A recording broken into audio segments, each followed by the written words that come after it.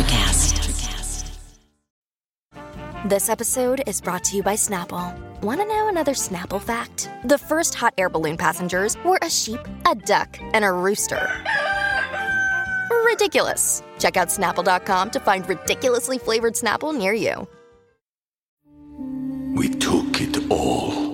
We brought them to our land. An endless night, ember hot and icy cold. The rage of the earth. We made this curse. Carved it in the blood on our backs. We did not see. We could not, but she did. And in the end... What will I become? Senua's Saga. Hellblade 2. Play it now with Game Pass. Hold on to your butts. We are changing the course of history as we see it. That is what Wesley demands. Now this affects Iris. Iris, where are you? What you feel only matters to you. I do not entertain hypotheticals. The world as it is vexing enough. Iris, I have a tip for you. Don't take drugs! Or Whatever Movies with Wesley and Iris. What up and welcome to Or Whatever Movies. I'm your co-host Iris and I'm here with my older brother. Wesley. You gotta commit. No, because then it's a caricature. That was my Javier Bardem Ricky. Today we're talking a movie available in theaters and on Prime in ultra high definition. A movie from last year. Happy New Year. Happy New Year. Yay, Happy New Year. Yeah. Our New Year episode being the Ricardos. And it's actually the 70th anniversary of the debut of I Love Lucy, I think. There is no show that defines my childhood more than I Love Lucy. Would you say the same? Yeah, and probably Mom's childhood. She was only about 5 years old when her mom started watching it. And I thought about this because, yes, it was a huge runaway hit and many, many people watched. But then I thought that it was kind of this Mexican thing and this Latin American thing and this Cuban thing. And in a way, it was because so many people of Mexican or South American origin, ancestry, identified with the character of Ricky that was kind of unheard of. I would broaden even more and say it's kind of an immigrant thing. I Love Lucy was one of the things that Celia and I bonded over pretty early on. Really? We had both seen every single episode and we had adopted some weird, Lucy mannerisms just because when you see a character that much, it's like she becomes a friend where you start mimicking and adopting some characteristics and whatnot. Anyway, so it was definitely a thing for Celia, and I wonder how much of that has to do with the fact that, her parents are first generation Korean Americans. That's what it was for many people. And that was obviously the concern that Lucy is an all-American girl and being married to an immigrant just wouldn't fly. At least for the purposes of TV, which was twisted 70 years ago. The hoops that they jumped through seemed entirely self-generated and totally unnecessary. But, I wasn't there for that time and things were different. Yeah, well, you're speaking specifically about a mixed-race couple and Javier Bardem depicts Desi Arnaz reinforcing that Ricky Ricardo is an American and that he loves America. I think he literally says that. But you're also talking about the weird verboten stuff like you can't be pregnant or say pregnant. You can't depict a married couple sleeping in the same bed, let alone in two beds next to one another. And yet, having a cigarette sponsor and incessantly smoking on screen is totally fine. Right. Curious to see how it evolved and how influential and important and impactful and lasting that impact was, given that I Love Lucy really only ran 5 years in time, which by today's standards is a fairly short run of the show, especially for one so massive. I don't know that there are any other shows lasting as long as this one did. And part of that is because of the fact that Desi insisted on shooting on film, which led to better quality. I Love Lucy, the selections that they have from it on Prime, it looks pretty crisp. Yeah. Like it's not 70 years old, dated looking. Talking about the I Love Lucy show as opposed to the movie, and it's hard not to do. Look, we are older in the sense that we see the things that were familiar in our life start to be recreated and introduced to younger generations, which is weird. And it seems funny to say that I Love Lucy is the show that I'm like, what? They're remaking it? That's weird. And we've seen things much younger than I Love Lucy recreated, but nothing to which I was so closely tied. Like, there's no way that they're going to convince me that the illusion is complete, right? That Nicole Kidman and Javier Bardem are Lucy and Desi. I mean, they've done it before in TV movies, but there's no way to complete this illusion. You're not going to convince me in the same way that you could convince me maybe that Jamie Foxx is Ray Charles or Will Smith is Ali or any of those things, you know? Well, they're not recreating the show, let's be clear. They are simulating it for the purposes of a broader dramatic narrative. But to your point, I definitely was very resistant. As was I. Especially to Nicole Kidman. I watched Being the Ricardos with Mom and Dad. Really? They were here for the holidays, and I kind of pushed it because I was like, have you seen it? They were like, no. I was like, great, we're watching it tonight. Because I wanted to have the experience of watching it with Mom and getting her impression. But before even seeing it, she went into her, ironically, Lucy-esque performance of being like, I don't like her. And I was like, Nicole Kidman? And she's like, yeah. And I was like, oh my God, she's so Lucy. It's so funny how much of Mom is Lucy. Anyway, I was super resistant. I couldn't see anything but the discrepancies between Nicole Kidman's features and Lucille Ball's features. And yet, as the movie went on, I kind of gave in. I kind of was like on board. It was crazy. It was either hugely distracting or mesmerizing. I Love Lucy is in my blood. For some of these episodes, I know the intonation, so I could see it's different, you know? And then at points, for every single character, they would talk and I would get it. It would ring true, and that was the most unexpected thing. Right, yeah. At first I'm like, why is Nicole Kidman talking like that? Where she's like, Pablo, Jose. And then I was like, oh, wait. And I revisited that specific episode, Ethel and Fred fight. And it's pretty good. It's not perfect, but the essence is there. Lucy Arnaz, her daughter, said she captured the soul of her mom. And I think that's probably the best way to put it.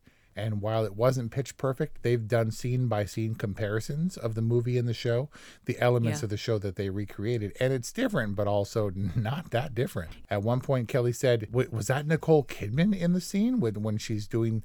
It was just a brief glimpse of the Italy one where she stomps the grapes. Oh, yeah. But facial expressions were dead on, so well recreated in a way that just kind of captured it. Yeah, I saw a different side of Lucy. I didn't think I could see a different side of the Lucy that appears in I Love Lucy.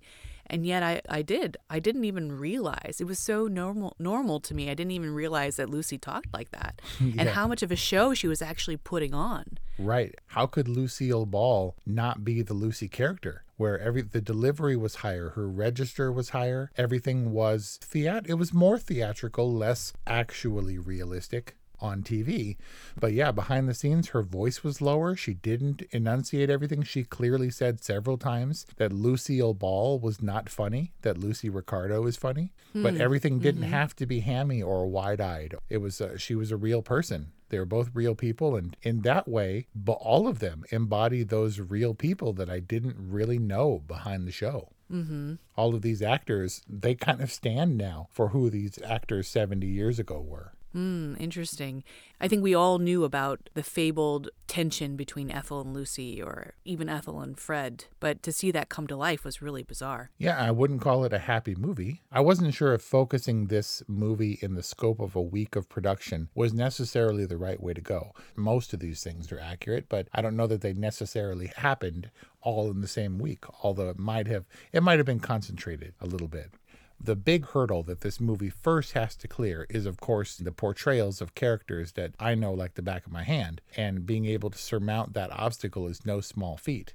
And then once you get over that hurdle, whether it works for you or not, then you have to examine the movie critically, which is a tough thing to do because then it becomes a historical biopic kind of thing. It has to be structurally sound. And then Sorkin added another hurdle with this documentary device where I think the filmmakers were asking quite a lot of us to stay in the narrative and yet pop out for these eyewitness kind of reports, I guess, of what was happening during that week. So a lot to distract us from the driving narrative of this film. Curious, too, that those later day interviews with Bob Carroll and Madeline Pugh and stuff, those were also hugely dated. I think those must have been dated like in the 70s or 80s. Why? Those weren't modern day. That's not possible. Why? Because they were fully formed adults. As they were working on the show, Jess Oppenheimer and Bob Carroll, Madeline Pugh and stuff, and they were talking in the past tense, and they were, you know, probably in their 60s, I would guess.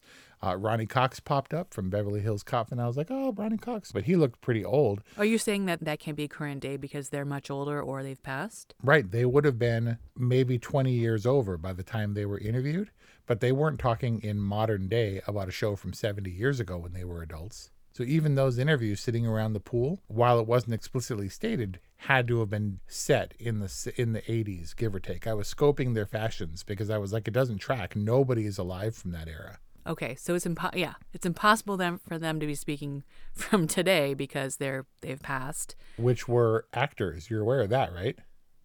God, are you serious? Yeah, the one who played the executive producer of the show was Ronnie Cox, who was Lieutenant Bogomil in Beverly Hills Cop.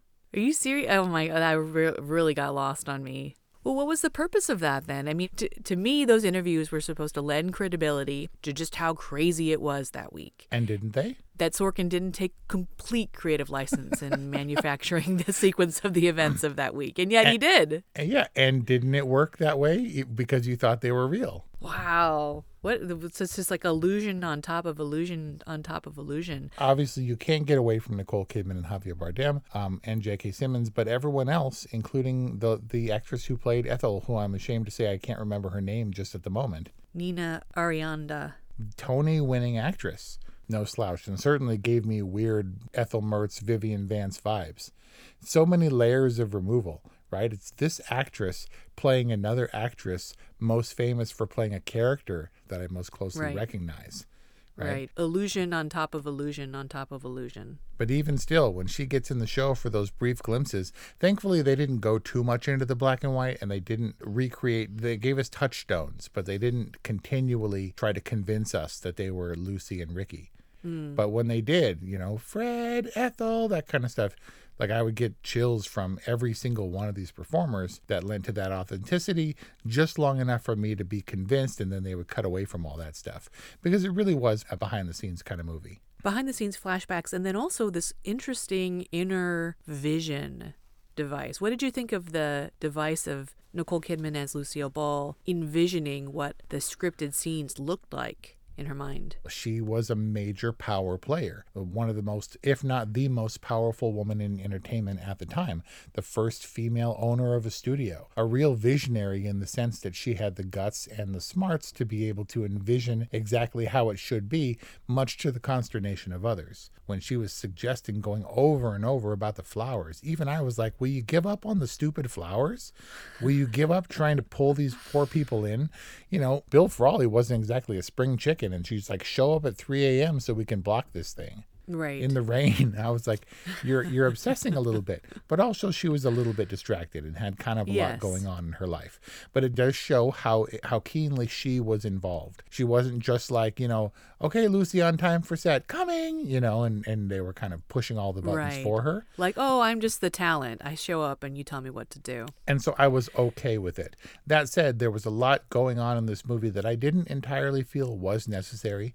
Now that we're talking about it, I feel that device, which was pretty obvious to me that they were trying to employ, was maybe more necessary than focusing on their courtship kind of to begin with. We took it all. We brought them to our land. An endless night, ember hot and icy cold. The rage of the earth. We made this curse. Carved it in the blood on our backs. We did not see. We could not, but she did. And in the end, what will I become? Senua's Saga. Hellblade 2. Play it now with Game Pass. You're saying the courtship wasn't important? Yeah, I don't know. I don't know that it was. But this movie is about... This movie might be set within this 1 week of production and have these flashbacks and whatnot. But this movie really is about the relationship. I mean, that's what begins and ends this movie. This movie, it's more about the rise and fall of a relationship than it is a television empire. Well, sure, not just TV. But Right. there are three major components that we're dealing with here. There's the I Love Lucy show and whether or not it's going to be canceled because Lucy is a communist. And then there's the relationship, most of which takes place, the setting is set before the show and how they came to be at this place. And then the third thing is the pregnancy. And I don't know that all of those things are comparable in terms of dramatic scope and narrative thrust. And some I feel were less necessary than the others. But then again, this is a movie in which, like I said, once we clear the hurdle of the actors, we have to examine how effectively this movie works. And just because I was won over by a bunch of actors that I was terribly resistant to because nobody could have played these parts to a T, then I have to think, how good was Being the Ricardos as a movie by Aaron Sorkin? And it seemed kind of to be all over the place. There was a lot going on, but the pregnancy problem, I guess if you can call it that, was like, wait, you're what? It wasn't that big a deal trying to clear that hurdle with Philip Morris, but that problem was put on equal footing. It was just as severe as the communist problem, just as severe as, are you cheating on me? Is our marriage falling apart? And I'm not sure that all those, matched up head to head. What do you think? I hear what you're saying. I mean, pregnancy is a kind of big deal. And when you're an actor on television and you can't deny the changes to your body, and it's completely taboo to even mention the word pregnancy on television. I guess what I'm saying is I think that having a child is a life-disrupting experience. It's a joyful one, too, but it's undeniably disruptive. And I think that if this is truly a story about personal lives, about the rise and fall of a relationship, then the pregnancy is kind of a big deal. Yeah, that's a perspective, unfortunately, that I don't have, that you do. But how about this? How about the idea of establishing the Red Scare and McCarthyism and whether or not Lucy is a communist, and then sort of dropping that for a flashback which focuses on their courtship? Like, these are the story dynamics that I'm talking about. Pregnancy was probably a bad example, but we were getting all into the height of I Love Lucy fame. Oh no, is Lucy a communist? Let's flash back to their relationship. I mean, I guess you're kind of saying, pick a problem, and also, is there a logic to the sequencing? I guess it is pretty crazy in telling that all those things would be bearing on them in the course of a single week. Exactly. Like, how am I supposed to deal with communism when I'm pregnant? In the course of a single week, all intended to add tension and pressure and conflict. The way I look at it is all of these things are either symptomatic of or putting pressure on the relationship that's falling apart. If it did happen in 1 week, and I don't have all the facts on this, maybe all three of these concerns collided at the same time, in which case, boy, what a week. But they were just, these problems were just kind of touchstones for me. I was so shocked when I listened to interviews, when I watched stuff with Aaron Sorkin, with all the principal actors. They all said I was so surprised to find out that Lucy was accused of being a communist. That's something I never knew. And I was like, obviously not as crazy a diehard fan of I Love Lucy as I am, because sure, I knew that. It was a big thing. I knew about lines that I was expecting that they didn't use in the movie. Desi Arnaz is famous. The only thing read about Lucy is her hair, and even that's fake. And they never used that line. And so it wasn't a surprise to me. Obviously, I knew about the courtship. I knew about never having been anywhere near each other in a bed on TV. The fact that they couldn't say pregnancy, and what they didn't say that I know is that they instead said expecting, or the hugely awkward infanticipating. Infanticipating? Yeah. Was that a portmanteau? Yeah, kind of. That's not the one that I made up. That's what they were saying. They're trying to dance around this word. It's so dumb, but then again, it's 70 years ago and people were dumb. What are you going to do? Right. But so the point is, all of these things I kind of knew were coming, and I knew were brewing, and throwing them all together was kind of a surprise for me. But otherwise, I was trying to get glimpses of behind the scenes stuff. I really wanted to see how the actors playing the actors, William Frawley and Vivian Vance, would get along. Did they outright hate each other, as the legend goes, behind the camera? Or did they have a cautious kind of working relationship? Because they did get through it, and they were physically intimate and like playing a married couple on screen. And it's not like they were screaming or wouldn't talk to each other. They had a working relationship. They just weren't very fond of each other at all. And I guess at times the same could be said for Desi and Lucy. Yeah, how much the on-screen relationship kind of differs from the behind-the-scenes or off-screen relationship. But I think that they really summed up the Fred and Ethel dynamic in the movie for me in a way that was like very accessible and bite-sized, where the it's so hard the Vivian Vance.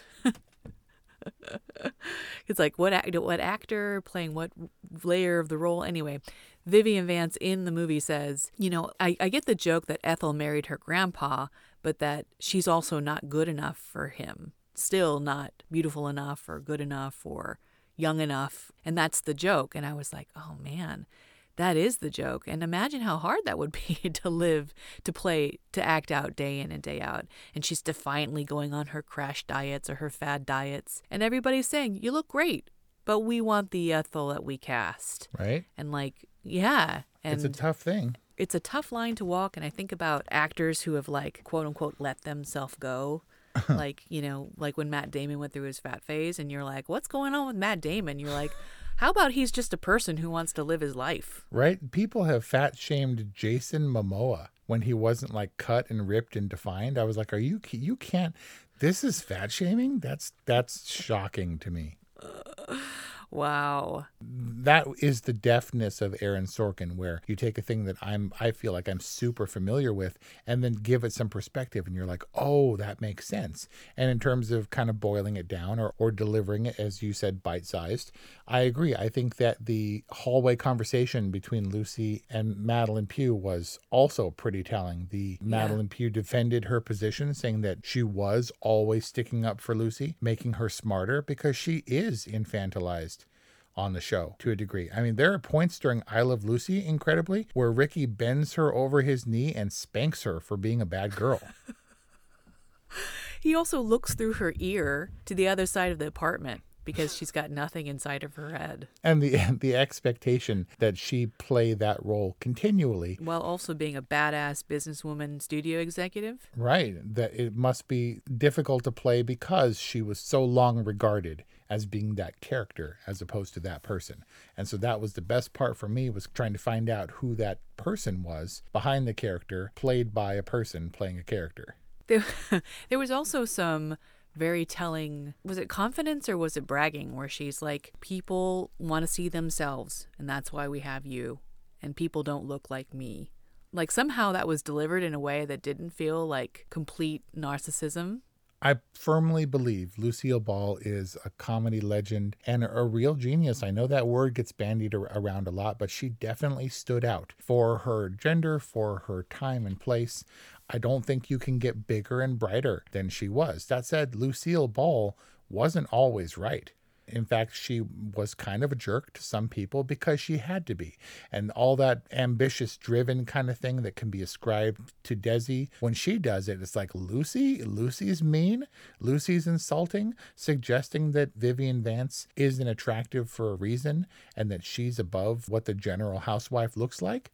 Because she also didn't listen. She doesn't listen all the time. And sometimes people are right and she's not.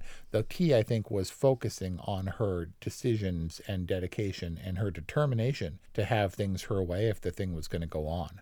And for two such strong personalities, I thought that the Lucille Ball and Desi Arnaz portrayals, those characters had a really good dynamic. They supported each other. She says, I'm not doing this show unless I'm doing it with my husband.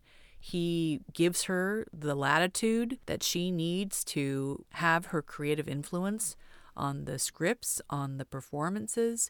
He cedes to her in meetings, knowing that he doesn't have to be the dominant leader in order to kind of know his place. Like all of the concerns that William Frawley was sharing with Lucy, like saying, Desi needs to be recognized as a man and someone who's in charge. Like, I don't know if those concerns were really valid when executive producer Jeff Oppenheimer tries to placate Desi by saying, you're actually the titular character. And he's like, don't patronize me. Right. Like, it didn't seem like he needed that. Like, he knew his place. He knew his contribution. He knew what he had to offer. He was willing to give Lucy the room that she needed to have to be in charge. Like, I felt like they had a pretty good dynamic for two people whose relationship was falling apart. True. I mean, supportive professionally as well as personally.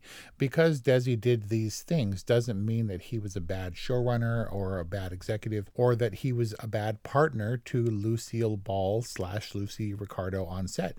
Yeah, it gave her a lot of latitude, even when she refused to listen, even when, in my personal opinion, she wasn't always right in pushing things forward or focusing on the minutia that didn't necessarily have any bearing on the show itself. But also she was headstrong and informed by the perspective of other people, ultimately. It was very weird to see this idea that William Frawley would sit Lucy down for sage, fatherly type advice. Like, I was like, that's not their characters at all. No. And that's the stuff I appreciated. I appreciated how aware the Vivian Vance character was of her position, and that it was, she knew how fortunate she was, and also the drawbacks of the role. And of course, Vivian Vance in real life and Lucille Ball continued their relationship after I Love Lucy, with the caveat that her character did go by Viv in the Lucy show, and she insisted on wearing more glamorous, kind of on par with Lucy wardrobe. She wasn't the dowdy match to Fred. She wasn't the Ethel Mertz of that time moving forward. All that stuff is good behind the scenes. It was crazy to me how long it was before we saw Lucy footage that lights up the screen, where the sets and everything are well lit and there's a studio audience and laughing and hamming and the facial expressions and stuff. They were talking about, you know, the episode to come during production week against this shadowy backdrop of the iconic set of the Ricardo's apartment. I was like, seriously, they're having their like weekly meetings on the set in the middle of the Ricardo's living room? Right. It was weird. That was just a set. It wasn't their home. And it was, I guess, in a way telling that these ordinarily bright sets that we've come to identify with the Ricardo's home was just the backdrop, the shadowy backdrop of their real life relationship and dealings. And this kind of that Lucy was always in the background, the character. I don't know. Yeah. Maybe that's a little bit too heavy on the symbolism. No, I think that's interesting. If it wasn't a visual choice, then it regardless worked really well to kind of set that tone. To what degree it was intended, I'm not sure. But I think that the idea was there all the time. All the way down to the champagne bottle, which was kind of a metaphor that was pretty obvious. She's running and shaking the thing up, and it could burst at any time, and not exactly sure if it's good or bad kind of thing. And I was like, okay, we got Aaron Sorkin doing his thing, and there's definitely layers here. But at the same time, one of my editors said before I watched the movie that it was kind of slow and that he turned it off about halfway through. And I was like, no, you can't turn off the Lucy and Desi movie. I've heard similar reviews. Right, but it was a little bit slow. Nothing actually happens in this movie. It's all anticipation and worry about what's gonna happen. It's all speculation. What's gonna happen if they find out Lucy is registered as a communist? What's gonna happen if is Desi actually cheating on her? We don't see any cheating. What's gonna happen? I'm pregnant, and how are we gonna handle the show moving forward? Nothing actually happened. I guess they resolved in a way. They resolved everything, right? The Cuban, don't mess with the Cuban. The Cuban won. They get to be pregnant. Ricky saves the day in a very dramatic, very public way, exonerating Lucy in front of a studio audience with the then head of the FBI. Yeah, sorry, didn't actually happen. I mean, they didn't get J. Edgar Hoover on the phone. He did make a speech, like I said, with the red hair thing. Like a red herring. That's terrible. Well, yeah, the problems are resolved. And the cast is a lovely moment out in the alleyway before everything's about to go down. And then the coda kind of firmly establishes this as a tragedy, at least from the perspective of the marriage, the relationship. I mean, I feel like they're hitting that beat of this is what happened. But at the same time, this flurry of activity and all this information was as contained and limited within this movie as I Love Lucy was encapsulating their lives, their romance, their marriage.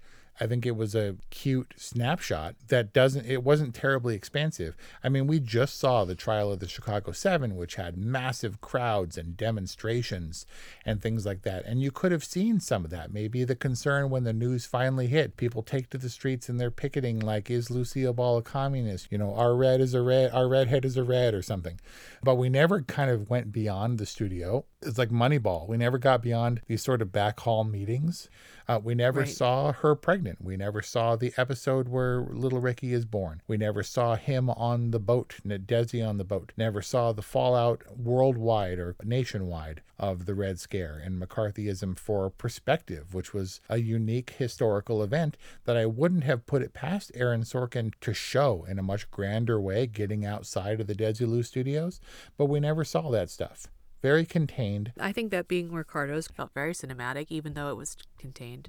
There was scale and there was scope because of the flashbacks. We actually get out on Mulholland Drive and you get some club scenes. But to be honest, I'm not clear.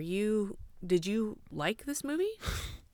I think this was an all right movie, which is my official rating, because I have to get past my I Love Lucy bias, which was kind of a blessing and a curse. It was going to be a real drawback if they couldn't convince me. And once they convinced me, I was like, yay. But I don't know if a person who never watched I Love Lucy would find this movie interesting in the slightest. Is it a well-made movie? Kelly confessed she had only seen a couple of episodes of this show before she had met me, and she said the movie was all right. I think her all right is different from mine. And so he cleared the bar for me, certainly. At the same time, I cannot say, because it's like Ready Player One. It's like, this part is really personal to me, and the rest is okay, but it's enough. You know what I mean? Mm-hmm. It did feel limited, sort of contained, but I still enjoyed watching it.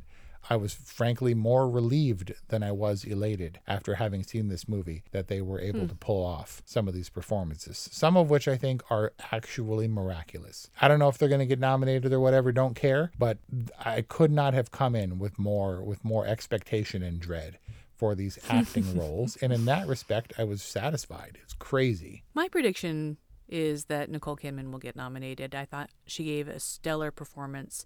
And it certainly wasn't an easy performance. Lots of layers to navigate. But I definitely got some of the same feedback that you did, like hated it, turned it off, unwatchable. So it does call into question if you can appreciate Being the Ricardos not being a fan of I Love Lucy. And I certainly am a fan of I Love Lucy. And I really relate to you saying that maybe the primary emotion was that of relief as opposed to elation. I was relieved that they didn't completely muck it up. I felt like I did learn some things. I feel a little hoodwinked, a little bit, but nevertheless kind of enjoyed this enough to give Being the Ricardos a good. So there you have it. That's our review on Being the Ricardos. You get an all right from Wes and a good from Iris, two of the biggest I Love Lucy fans out there. Please let us know what you thought of Being the Ricardos, 818-835-0473, or whatevermovies@gmail.com. Happy New Year to our very faithful and wonderful audience. We really appreciate you and look forward to a fabulous 2022. Thanks for listening, and we'll see you next time. Are you passionate about saving the planet for future generations? Do you want to learn how to do it? If yes, then you need to tune in to the Nature Backed podcast. It's a talk show covering the changing world around us, from renewable energy, sustainable agriculture, circular economy, to ESG and social innovation. Don't miss this opportunity to discover how you can join the movement and make a difference. Subscribe to the Nature Backed podcast today on your favorite platform and get ready to be amazed. Welcome to Sarah Talk Solutions. Ladies and gentlemen, you've tuned into a bit of a different type of show. I'm Sarah B and I'm your host. You can find me on my IG, which is Aussie_Sarah_LA. I talk about amazing, relevant conversations and topics and what functions that goes on in this magical, wonderful, wonderful city of the City of Angels. My IG, which is Aussie_Sarah_LA. Electric acid. Electric acid.